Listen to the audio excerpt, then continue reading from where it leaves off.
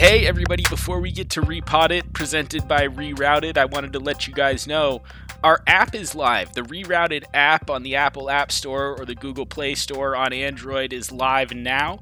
It is the easiest way to upload any gear that you have in your closet to be sold on Rerouted's website. If you want to check us out online, you can go to rerouted.co, that's rerouted.co, or download our app on the App Store, create an account, and start uploading your gear now.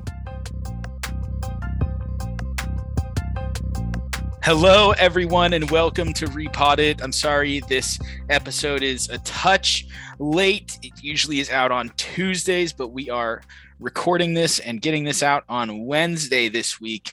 A little bit of a different episode this week. I'm chatting here with Chris Wilsey, a fellow Rerouted team member. Chris, what's your title nowadays? You've been on the podcast once before, but let's reintroduce you to the listeners here.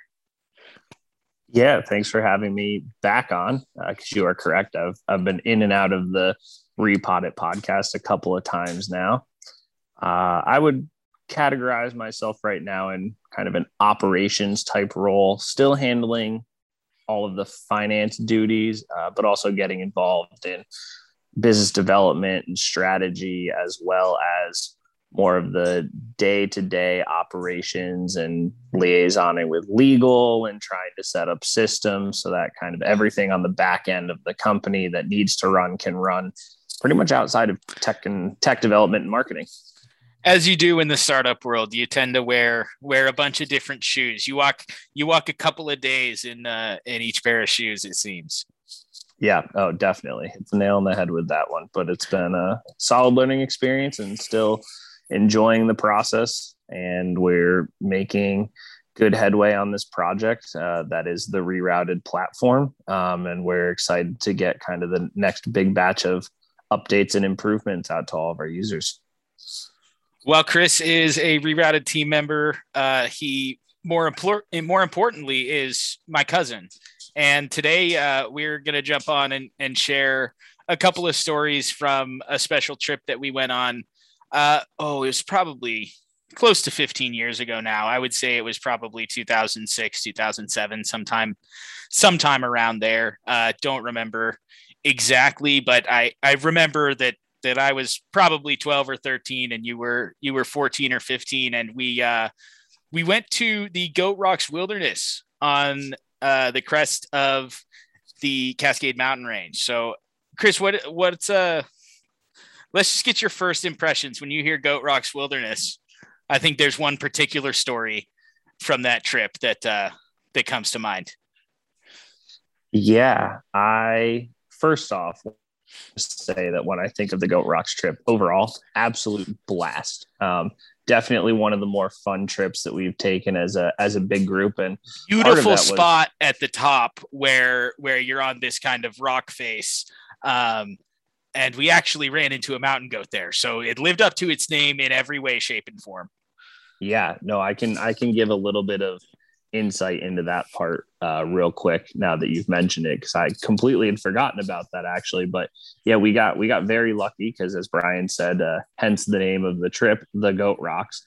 There was kind of this big rock kind of cliff face that we didn't end up getting to. It was a little bit sketchy, and as you should do in all of your adventures, if things look too sketchy and you don't think that you can safely commit to it, then sometimes you just turn around and enjoy what you were able to get done. And it was towards the end anyway, so it wasn't a huge loss. But the win of that situation, though, is that we got to kind of just spend a day up and around that area instead of hiking straight through.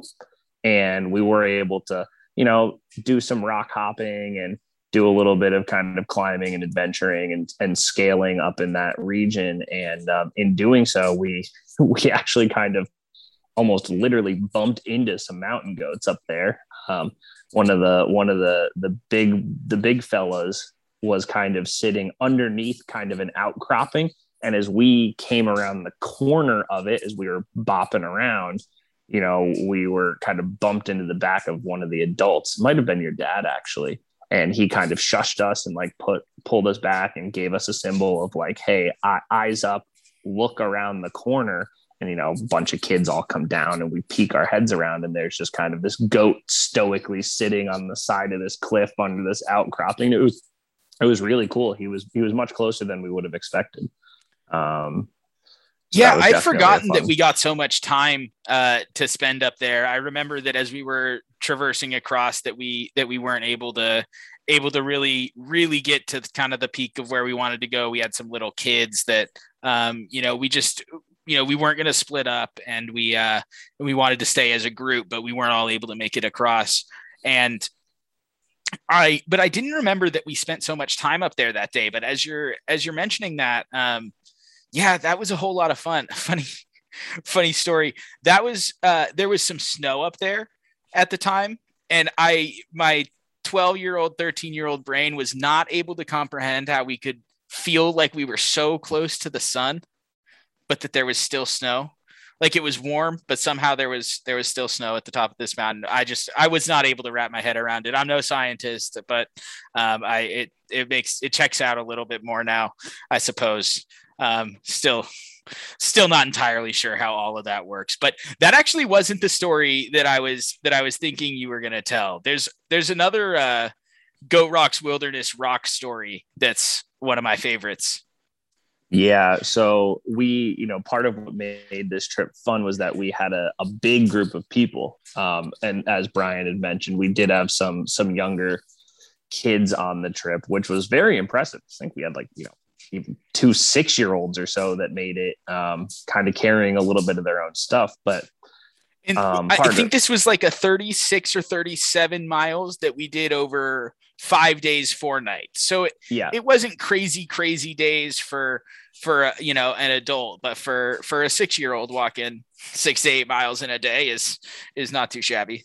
Definitely. And the story that you're alluding to with the rocks, actually, I think was also probably the hardest day, because we had camped in a kind of like this ravine, and we'd gone, I think it ended, if I remember correctly, it was like almost 1,000 feet of elevation over like a half a mile or something crazy, or 800 feet elevation over a half mile or just around. So we're talking some steep grades, but there was a nice flat, like grassy patch kind of down in this ravine. So we hiked down and then camped there for the day. And I think some people might have even done a day hike up a different peak on the other side of the ravine. And the rest of us kind of hung around camp and, played some games and whatnot. But like I said, because there was a lot of people, lots of friends, lots of family, inevitably there's going to be kind of some shenanigans that end up happening. And we were all right around that right age of, 12 to 16 or 17 or so, all kind of just messing around with each other. And earlier in that day, my cousin Eric and I had snuck some rocks into, I think it was Kit's pack, your brother's and our family friend, that we'd taken on the trip. And he and my brother were the oldest of, our generation. Obviously there were parents there, and I think they were 20 at the time, or right around there. Yes. Yeah. That would check out a little bit more. Right. Because Kit was, he was a UW rower. He was a Division I UW collegiate rower. And so, my cousin and I were like, oh, big time rower over here. He can handle this. So, kind of in our, as you said, younger minds, not thinking about consequences, I think we shoved a couple of rocks kind of in the outside pockets of his bag where he would have had a water bottle or something, kind of like weighed him down, just to get a reaction out of him, maybe get a rise and, hear him start complaining, and we can chuckle because we know that there's some rocks in his pack and everything. But being an older, smarter kid than just some young teenager, I think he pretty quickly, it might have only been like a mile or so, pretty quickly realized like, oh, hey, something's not right here, felt around in his pack and like found these rocks. And, we got a chuckle out of it. Ha, we pranked you. Okay, cool. Well, down in this ravine, we didn't plan this very well. Like, we got them on maybe some flat and a little bit of uphill and some switchbacks, but down in this ravine, the older, smarter kids, they packed my bag full of probably 25 pounds worth of rocks in the bottom. And they kind of hit it like in the bottom, but on top of something soft. So I couldn't, when I put my pack on the ground, it wouldn't like clank rock on rock. And they set this whole thing up. I had no idea because they'd repacked basically my whole bag. And you kind of unpack a lot of your bag with your sleeping bag and your clothes and stuff. So it's not uncommon to have it kind of repacked in maybe a different way than you might have last seen it. And we left early in the morning. I am dying coming out of this ravine. This ravine was brutal. It was an amazing campsite, but to get down there, you would just kind of look up the other side and you'd be like, well, shoot, guess we're starting our day with that tomorrow. Yep. And again, I went on first glance, and I think we'd even made the decision of like, hey, if we camp down there, beautiful campsite, but we're going to have to tackle this in the morning. And everyone was kind of like, yep, no problem. Of course, I'm easy to say at the end of the day. Easy to say at the end of the day. And also easy to say when your pack is not 25 pounds heavier than it's supposed to be. Well, I got creamed going up this ravine, and it was kind of very, very humbling because that was my first year kind of as a slightly older kid, quote unquote, for these types of trips where I was carrying more of, maybe more of the group gear and kind of is a bigger deal with a heavier pack. I probably had a 55 pound pack somewhere in that range because it wasn't just my personal stuff. And it was kind of like not like a rite of passage, so to speak, but it was like hey, like you're doing more than just taking your own stuff because you were old enough and in theory strong enough to do so. And like I was put on my butt, just getting crushed coming out of this thing because I had no idea that I had extra weight in it. And when I got to the top, Kit was like, hey man, look in your bag, and I'm pulling out rocks, no joke. These things were like the size of cantaloupes basically, and grapefruit coming out of the bottom of my bag. And I'm just like, oh my God. All right. You got me. I'm not pranking you again. Did you appreciate him telling you when you got to the top of the ravine and not letting you hike literally the entire day with cantaloupe rocks in your bag? Yeah, no, I mean, and cantaloupes might be a little bit, but for sure, grapefruit sized rocks. These things were big. And no, I definitely appreciate it. But like, I think he also realized like he had done what he needed to do. And like, I probably would not have made that 5-mile trek or 6-mile trek that day with all that extra weight because I was just a scrawny little kid. And he got me good. And it's definitely not something I'll forget. And it was also a good life lesson of, like if you're going to prank somebody, be prepared potentially. And also keep an eye on your bag. Yeah. Well, after pranking somebody. You talk about group gear, and this is a story that I don't think I'm just going to divert a little bit. I don't think this actually happened on the Goat Rocks trip because this is a story about our grandpa Pete Schoening, on one of these family hikes. He always loved to pile all the group gear into his pack. And when we would get to the trailhead, and people were, putting kind of the finishing touches on their pack and loading in some of the group gear, Pete would just be every single piece that he could grab, just throwing it in his pack. Well, he'd be shoveling gear into his pack. Yeah. This trip was a little bit towards the end. He was a little bit older, and other people were kind of trying to carry that weight. So, my dad went over and talked to him and said, hey, Pete, we're going to take this stuff out of your pack. And as you know, Pete, he don't touch my pack. Like, you better not take anything out of my pack. And, he kind of does his grumble, which, I can't do yet. I'm sure I'll get the grumble. No, at some point. It'll come in time. And he probably hit him with a couple bear cats and very gruff. As he begrudgingly let people take things out of his pack and put them. Well, we get to the first night and we camp, and early in the morning, Pete gets up and he's just making breakfast, like heating up water like normal. We didn't think anything of it. Well, by the time everybody else gets up, an hour and a half later, he has put every single piece of group gear that he could find, anything that he could see.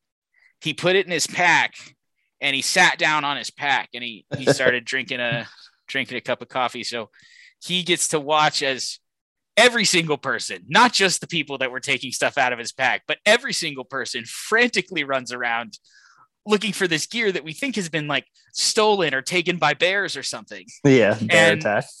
And he's just sitting there on his backpack and drinking some coffee. And I don't remember if it was my dad or his brother, Eric, that just kind of looked at Pete and said, "Pete, stand up, open your pack." And there was probably like 130-pound pack full of group gear that he had just been sitting on, because he put all of the group gear in his pack that he possibly could without people seeing it. And that's one of my favorite group gear stories. But back to the Goat Rocks trip. I think we'll kind of get to the end here, because the last night was a little bit funky. I think it was Kit and my brother Dan and my dad left the campsite the last night early because they needed to get cars. They needed to shuttle cars at the end. So there were too many people for the car that was left at the end of the trip. So they had to go back to the first trailhead and pick up the other cars, bring them back so that everybody would have a ride the next day. Well, we were hanging around camp, and I was, 12 years old. I was carving a little stick, and I remember I caught my finger, and man, did I think the world was ending, because I cut my finger a little bit while I was out in the wilderness. But I remember your mom taking good care of me on that trip, and assuring me that I was not going to suffer or perish in the woods because of a little cut on my finger. Yeah, I also remember that last night, because I think when they hiked out, they weren't going to be back until either like early morning the next morning or like late that evening. I don't remember exactly what. I remember there being a story about them getting hamburgers and milkshakes, which sounded fantastic. So I don't remember if maybe they came back in after getting the cars the next morning. I think they just met us on the trail the next morning. I think they slept in the parking lot, and then I think they early the next morning started coming back. But I think that we met them right after we left the campsite. So they had hiked all the way back in. After refueling the night before with hamburgers and milkshakes. On hamburgers and milkshakes. But I do remember that night was like the smorgasbord of all meals, because we had 3 less people to feed, and it was our last night. And I think, you always want to make sure that you have enough. So you'd rather have too much, especially because a lot of it's I think that they're pretty tasty, especially when you're in the woods, but the freeze-dried food. Oh, it hits different when you're out on the trail for sure. I have never actually eaten them just for the sake of eating them, because they're actually pretty expensive. They're better out on the trail. I've had them before, not on the trail, but they're better on the trail for sure. That's reasonable. You're definitely more hungry out there. But I remember it was like just such a treat that last night, because it was like, you didn't have to ration out a bag. And we didn't want to carry it the next day. Like that, right. That was the other thing, is we were not going to stop and boil water anywhere the next day. So it was like, this was it. We were a couple miles away, and we had a bunch of food to eat. Yep. And so I remember it was like, it kind of stung that we weren't able to get burgers and shakes, but we also were just able to stuff face with whatever plenty of desserts were left, and everybody got their own dinner. And so those things are super high in calories. Who do you think ate more calories that night? The guys, individually, one of the guys who ate burgers and shakes, or us who were eating the super dense freeze-dried food? Oh, I think whoever ended up crushing an entire like spaghetti one, and as well as like a beef stroganoff or something. Yeah. And maybe a little bit of stroganoff. Like we definitely could pack some of those things away. But no, it was such a great trip overall. And it, you know, started on a high note. The middle was a high note. The end was, you know, great stuff and face with all that food. Well, Chris, I'm actually going to interview you separately for your gear story, but I have a kind of a joint gear story here because our family had 4 or 5 of these black and green REI packs. How many trips do you think you went on with wearing one of those REI packs? I bet it was 8 to 10, 8 to 10 trips for me, couple a year for 5 years or so. Yeah, I think that the Goat Rocks trip might have been the first trip that I like evolved and kind of to a full grown pack. Yeah, phased out of the black and green. I want to call it like, you know, kid pack into and like when we say kid pack, it was, it was a decent size pack, but it was not a full size. If I would have had to guess, it was maybe a 50-liter pack or a 55-liter pack or some, 45 to 55, somewhere in that range. Whereas like, a large full size pack is like 85 to 90. Yeah, that sounds about right. Cause you could get all your personal gear in there. You know, I felt like I could fit a lot of stuff into them. Right. You could get your clothes in a Ziploc bag and, you know, your toiletries and your sleeping bag and your pad all in there with sometimes maybe like a little thing of freeze dried food or something to top it off, plus your water. Yeah. But those were packs that every kid in our family used for several years. Oh yeah. And I graduated from those. I had, 1 or 2 trips with just kind of a random adult pack and then got the pack that I have now. Well, got the pack that my dad has now. He stole it. And then I got another one of the same type. He didn't want to buy himself a new pack, but happy to steal mine. And then my mom bought me a new pack. So we are net even for the packs, but those are awesome. Osprey 85 and 90 liter Osprey packs. But anything else you have for our audience here, Chris? I'm trying to think. I feel like, I don't know if it was my favorite piece of gear, but I think one of my most useful pieces of gear on that trip, I think that might have been the first trip that I wore liner socks.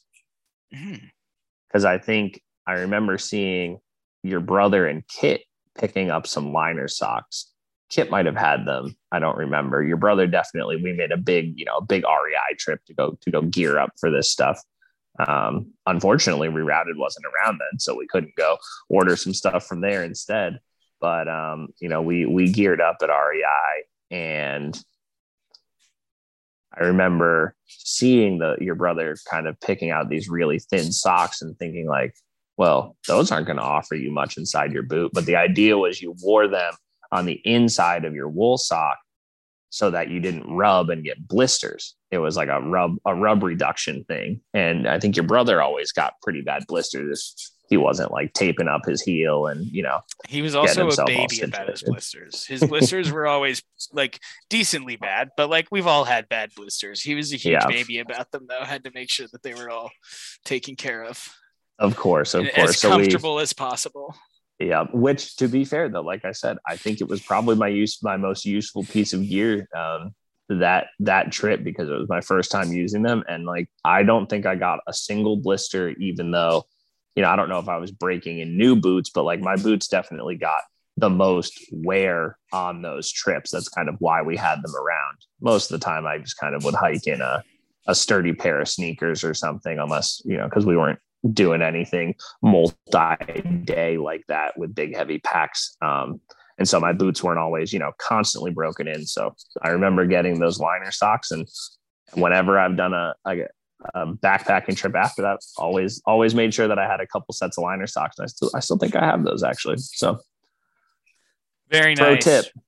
Liner socks, that's the move. Liner socks and a couple of backpacks that you have 10 different kids use for several years. Breaks them in nice and easy. Yeah. Well, Chris, thank you for joining us. You want to tell people to download the Rerouted app? There's been a a clip going at the beginning of each of these podcasts telling people to download the Rerouted app, but maybe they want to hear it from you, Chris. Yeah, I can definitely go shamelessly plug that thing in here for you. So we've released an app, and it's gone through a couple of updates already. We're working hard here. Our developers are fantastic, and we're listening to all the incoming feedback coming in from our users and making sure that we get them what they want as quickly as we can get it out to them, and have it be functional and everything that they hope for. But yeah, we're on both the Apple Store and the Android. Is it the Google Play Store? The Google Play Store. Exactly. You clearly haven't had an Android in a while. I have not had an Android in a while, but go download it. Just search for Rerouted. We will be the first app that shows up. You will see the familiar green triangle shaped logo, and go download. And we're geared towards listers right now and sellers. You can manage your listings. You can browse, and you actually can buy through the app. It'll forward you along to the website where you can complete the purchase. We're working on getting that situated, so stay tuned to be able to purchase directly through the app. But yeah, you can very easily list stuff. We've got a new uploader on there, and once you get all your listings up and running, very easy to manage them. You can adjust price. You can see what's going on with them. If they've sold, you can, remove them from your queue and get them kind of off of your homepage there. But yeah, go check it out.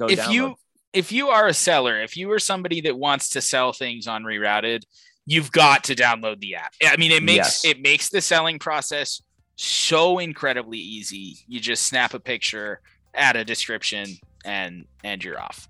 And definitely, if you're a seller, like we said, we're working on getting the buyer browsers, browsing side up and running. But for now, if you are a seller, the Rerouted app is a must-have. Chris, thank you so much for joining Repod It, the Rerouted podcast. That is going to do it for us today. Thank you, everyone, for listening, and have an awesome week. Take care, everybody.